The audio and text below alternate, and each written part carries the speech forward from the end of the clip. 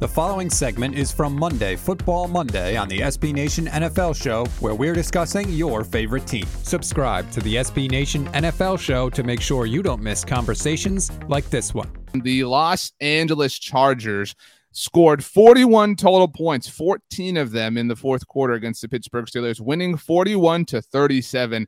Pittsburgh, Pete Sweeney, scored 27 in the fourth quarter. This game was wild. I was sitting down with a bowl of Captain Crunch, the holiday edition, to watch all of this madness unfold. Huge win. Austin Eckler had himself a day. Not the most impressive running back on the day, though. We'll get there, of course. Chargers get to 6-4. Steelers fall to 5-4-1. Your thoughts?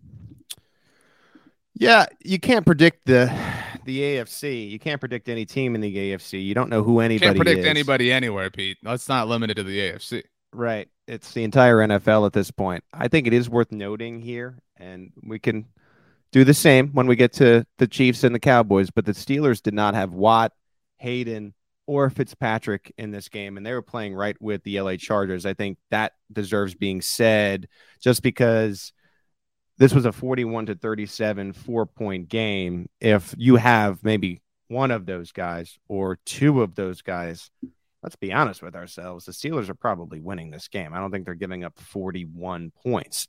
So I don't know how much we take away from it. Justin Herbert looked great. There's been times this year when Herbert almost looks like the previous year's version of Patrick Mahomes, where he's dominating, and there's been other times where it's been a little bit underwhelming. This was one of these games where you could tell he really grabbed the bull by the horns. Austin Eckler, thank you, my friend. I was playing somebody with Jonathan Taylor, and I thought I was done for. Eckler comes in and saves Boeheim's army, so we appreciate the effort that he had. But he's been a really underrated player.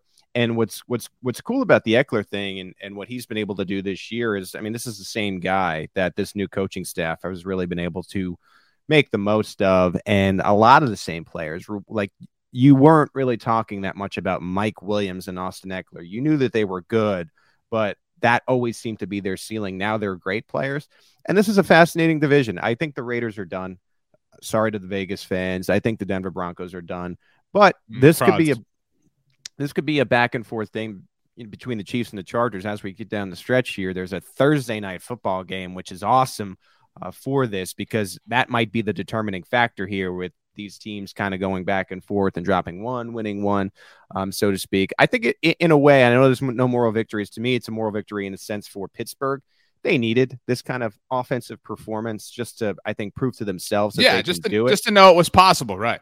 And I think both of these teams are playoff teams. So who knows if we get this game again? And what I also find most interesting about this as well is, we kind of came into the week thinking, well, the Chiefs and the Cowboys, that's the game of the week. Right. That was dumb.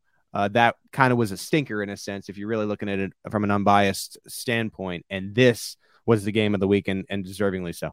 Yeah, this had it all. I actually, if I had to kind of draw best uniform matchups in the NFL, I would not have thrown out, Chargers powder blues against Steelers rose, but this looked great. This was the best I thought SoFi Stadium's ever looked. It's never been a stadium that popped off the screen to me, but it had all the aesthetics.